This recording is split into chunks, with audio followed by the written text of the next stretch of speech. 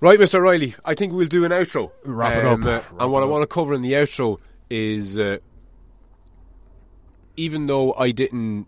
Right, so I was about to say we'll do an outro, and part of it will be me asking you what you expected from this and then what it ended up being, which is kind of an unfair thing to ask because I didn't know what it was or what it was going to be. But how do you think it's panned out? Like, how's it been?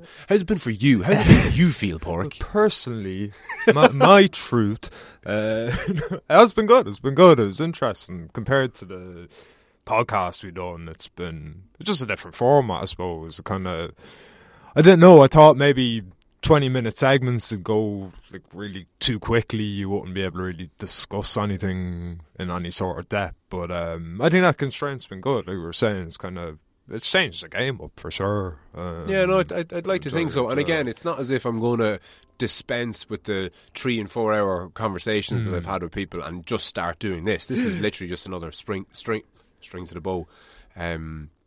But there's utility in it, I think. And I think the next time we sit down, we'll have been informed by what we've just done. Yeah, for Do you know that kind of way? For sure. And that'll only help to improve it, say. Because this is episode number 8. So we're after banging out 8 independent episodes. And I don't know about you, but my thought process on certain things is it certainly added a bit of fucking clarity to me. And with a little bit of luck, I'll get a bit of feedback from people. I'm offthelead@gmail.com for anyone who wants to send me a bit of feedback. Because in relation to what we were saying previously about the cross-pollination of ideas and ideas having sex, so I'm bringing something to the table, you're bringing something to the table, and between the two of us, something new might come out of it. Yes. But when we said that, we were forgetting about the cunt listening. Yeah, yeah. So yeah. I'm talking, you're talking, I'm listening, you're listening, but the people listening are at an advantage in a sense that they don't really have to stay in the moment as much. Like, so when you're talking, let's say, ping, ping, ping, ping, ping, you're setting off fucking ideas in my head and the things that I want to talk about. But I can't just keep interjecting. I have to let you finish your fucking point. But somebody listening can pause it. Yes. Do you know that kind of way? So with a little bit of luck, a few people or maybe one person will contact me. I'm offthelead@gmail.com with something that they've gotten from it, and maybe they'll notice something that we didn't say, or maybe they'll notice that we said loads about this thing but not that thing. Do you know that kind of way? So an outsider's perspective is without a doubt, because although I like to challenge you and you like to challenge me, we're probably a lot more alike than we are different. Definitely, yeah. And the last thing I want this to be is two like-minded cunts just agreeing with each other. Is there a bit of an echo in here? Is there an echo in here? Is there an echo in here? But you get where I'm coming from. Yeah, definitely. That's the beauty of having people listening. Yeah. And the beauty of having people interacting. Yeah. Because there's been a couple of times when people have either texted me that know me or sent me an email that's made me think about this, that or the other, and I've gone, fuck. And it's given me pause to think. Now, I don't always bring it up in the podcast, but it can't help but influence what I say in the podcast, whether I bring it up or not. Yes. Do you know that kind of way?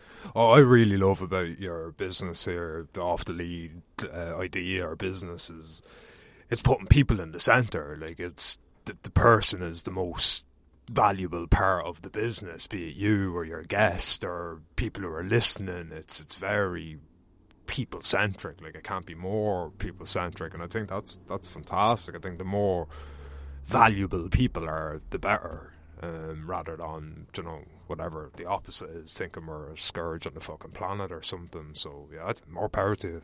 Yeah, it's funny because I never would have explicitly said that people were fundamental to the whole Off the Lead thing. It's fucking it's gas. It's so glaringly obvious. It was so glaringly obvious to you, and it is to me now, having you fucking said it explicitly to me. Yeah, it's funny, isn't it? Like, it's something could be just implied until it's made explicit. It just has a different resonance or something, or you just see it differently. I don't know, fucking deadly, absolutely deadly. Fucking keep going. Next time we meet up and we do something similar, is there... Because we said before we started doing this that we do 5 20-minute podcasts and we do one on business and one on education and one on whatever. We didn't do that. Yeah. We tried it at the start and it was a bit clunky and a bit weird, and we basically just fell back into what we know. Just a chat, like yeah. So, at fear of putting you off agreeing to do the next one, will we try and do that with the next one? Yeah, 100%. As in stick to. I think so. Yeah, I think so, yeah, because what we might do is in the intervals. Well, for a start, I think one thing that would improve it is if at the end of the conversation, when I kind of jump in and sign off, when I go, fuck, we're at 22 minutes or whatever, let's cut it at that, I might have a notebook to hand where I write down in the moment where we could pick up from. So that you might do maybe an episode, cut it off at its knees at 20 minutes. Yeah. Then do almost like a subsequent episode that finishes the line of thinking. Yeah, get the most valuable line of thought and kind of expound. But finish it. So let's say if we sit down and go, right, we're going to talk about education. We're waffling on about education for 20 minutes. Timer goes off. Okay, right, I'm going to have to end this. Force it to end. And then in the interval podcast, call it 5 minutes long, we have to get to the end of that. Yeah, and we can maybe discuss it before we record it so that we know it will fill the 5 minutes. So 20 minutes on education, 5 minutes wrapping up our 20-minute conversation, and then the next conversation is business, spirituality. And again, 20 minutes, 5 minutes tidying up, and then go on to the next one. So we will get to the other side of the rabbit hole. There's another side? Mind blown. Yeah, I'm always going down these rabbit holes. I never seem to fucking come up out. Do you know that kind of way? That's the beauty. Maybe that's what fucking rabbit holes are they? Let's explore that for a little, actually. Like, because that's something that I say all the time and you say all the time. It's like we're going down these rabbit holes. But are they, could they be, should they be viewed as rabbit holes into philosophical bedrock? Do those two, like the philosophical bedrock and the rabbit holes, is there a crossover there? Like is that what rabbit holes do? Or are rabbit holes tangents on top of the topsoil? And the rabbit hole, so you've got bedrock, and then above bedrock you've got topsoil, and on the top of the topsoil you have where we walk around, and then the rabbit holes are efforts of getting to bedrock. And down into, does that work? I like that. Yeah, I like that. I'll definitely works as an analogy. It's reminding me of what Jung said with the your roots need to stretch all the way down to hell if you're ever to reach up to heaven. No, I'm not getting that expression 100% right, but the sentiment is there. Yeah, I like that. It's kind of there's lots of rabbit holes with tendrils going everywhere, but I think anything you pursue, anything you find interest in, if you follow it closely enough, I think it's going to bring you to more or less the same place. Like you see anybody at the top level of anything, be it music or boxing or whatever, sports or art or literature, it's kind of, I think people at the top of their game, they generally have a similar kind of overview on life, like they've a similar maybe psychology or something, kind of, I don't know, they seem to share something, a spark that they share a grounding, do they? And they're it might standing be on exactly solid ground. Say the exact same philosophical outlook, but they have a similar, as you say, they're standing on the same ground somehow, or at least solid ground. It might be different ground, exactly. Solid ground. It's a bedrock. It's something you can build yourself up from. Because it's funny. One thing that's amazed me in recent years, was people who I wouldn't have held in that high of esteem. So, musicians, say. I've often viewed, or always kind of viewed musicians as people who are just good at music. Oh, like, they're just born with, like some people are good at football. Yeah. And then you hear a musician being interviewed. Yeah. And they're talking about, there's a lot of philosophical talk there. Like, a lot of deep and meaningful stuff, and you're like, fuck, this guy doesn't just write class tunes. He's a fucking profound cunt. Yeah, it's their whole outlook. Yeah, well, very much so. Any like great guitar, but again, I'm just fucking guitar fanatic. But any of the greats that I kind of maybe follow on YouTube that are still alive and kind of share their knowledge, they all say the same thing. Like this. It's not an instrument, like it's a way of life. How you play is how you are. Like there's no difference. I think to get to that top level, look, anyone can maybe memorize stuff and kind of be able to play a bit, but to actually start being able to express yourself properly, it's via it. Yeah, exactly. It's just a vehicle for your expression. So if you actually want to be able to do that, it takes time and commitment and maybe some courage and the same, you know yourself, to get any success in anything, you have to striving towards it. It's a whole way of life. It's not just, you're the microgreen business and just spring up out of the ground. It takes time, it takes courage, it takes commitment, it takes a lot. So yeah, I think you can apply all these skills are transferable. So if you're going to pursue something in any meaningful way, I think you're standing on fairly good solid ground. You're not exactly trying to build a house on sand. Yeah, there's something there that's ringing a bell with what I've been thinking about recently. So one of the topics, or one of the chapters in the book is class, and one thing that I think separates, let's say, poor people and working class people from middle class and upper class people, broad sweeping generalisation alert, obviously, is money, obviously, first and foremost, but also time.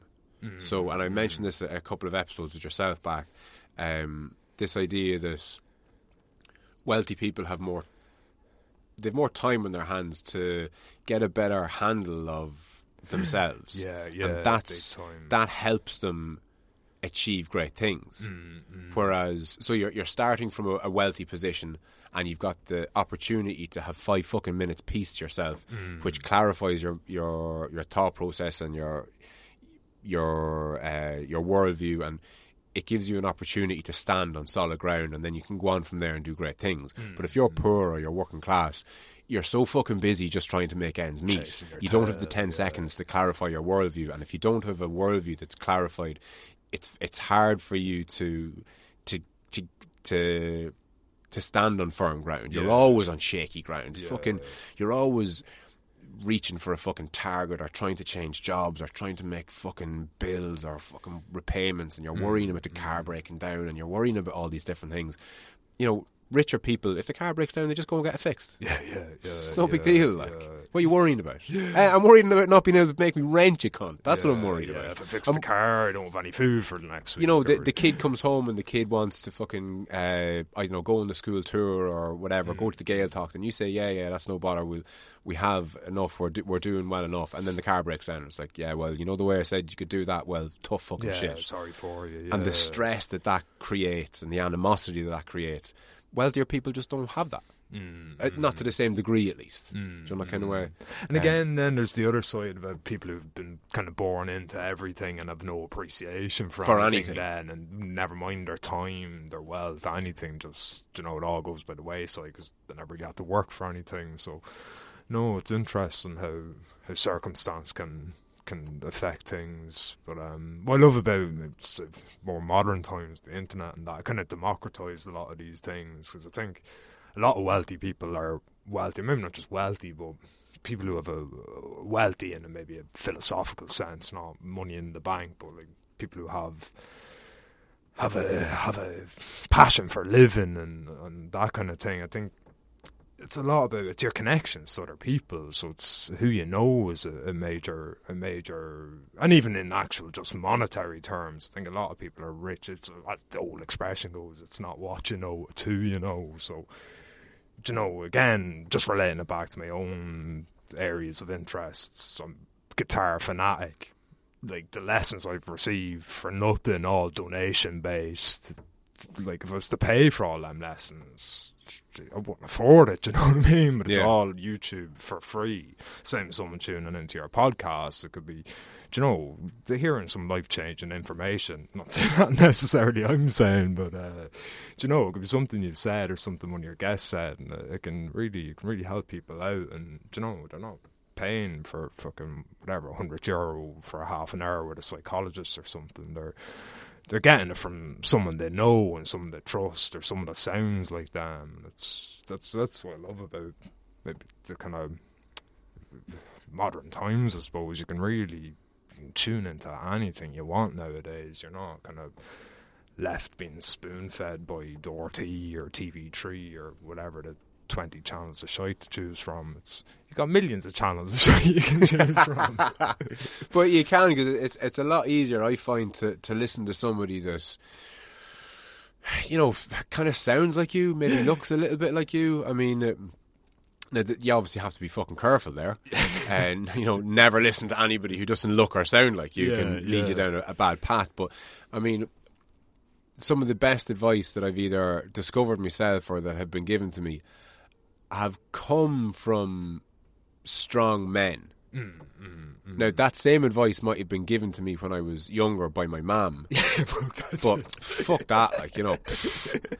But you know what I mean? And I think we all have it. With all the love and respect. Fuck that. But, like, if you've ever been taught to drive by your mum, you know what I'm talking about. Like, do you know, like, anyway, all respect to mums. Hi, mum, she listens. But yeah, there's something to that. Like, your mum might have said 101 different things that you needed to hear, but it wasn't until that cool dude from down the road said it that it fucking meant anything to you. Like, do you know, like, in the way? Yeah, I love that idea that we kind of all shoot the messenger in our own special way. Like. Yeah, no, big time. And I don't think that I've said, or even any of my guests have said anything particularly too original. But it's just hearing it in a format and in a way and delivered that you can, that resonates with you, like, you know, that fucking. I'm pretty sure I've never had an original thought in my life. Well, there you go, like, and neither have fucking any of us probably. It's mad. And on that note, Paul, just been an absolute pleasure. Likewise, we've literally we banged out a series. Yeah. The first podcast series. I thought this was going to be a 20-minute quick little thing in fucking 9:30 this morning. Little did you know, brother. Listen, man, it's been an absolute pleasure getting you on. No doubt we'll have you on again. And excellent. Looking forward to it. I'll chat to you soon.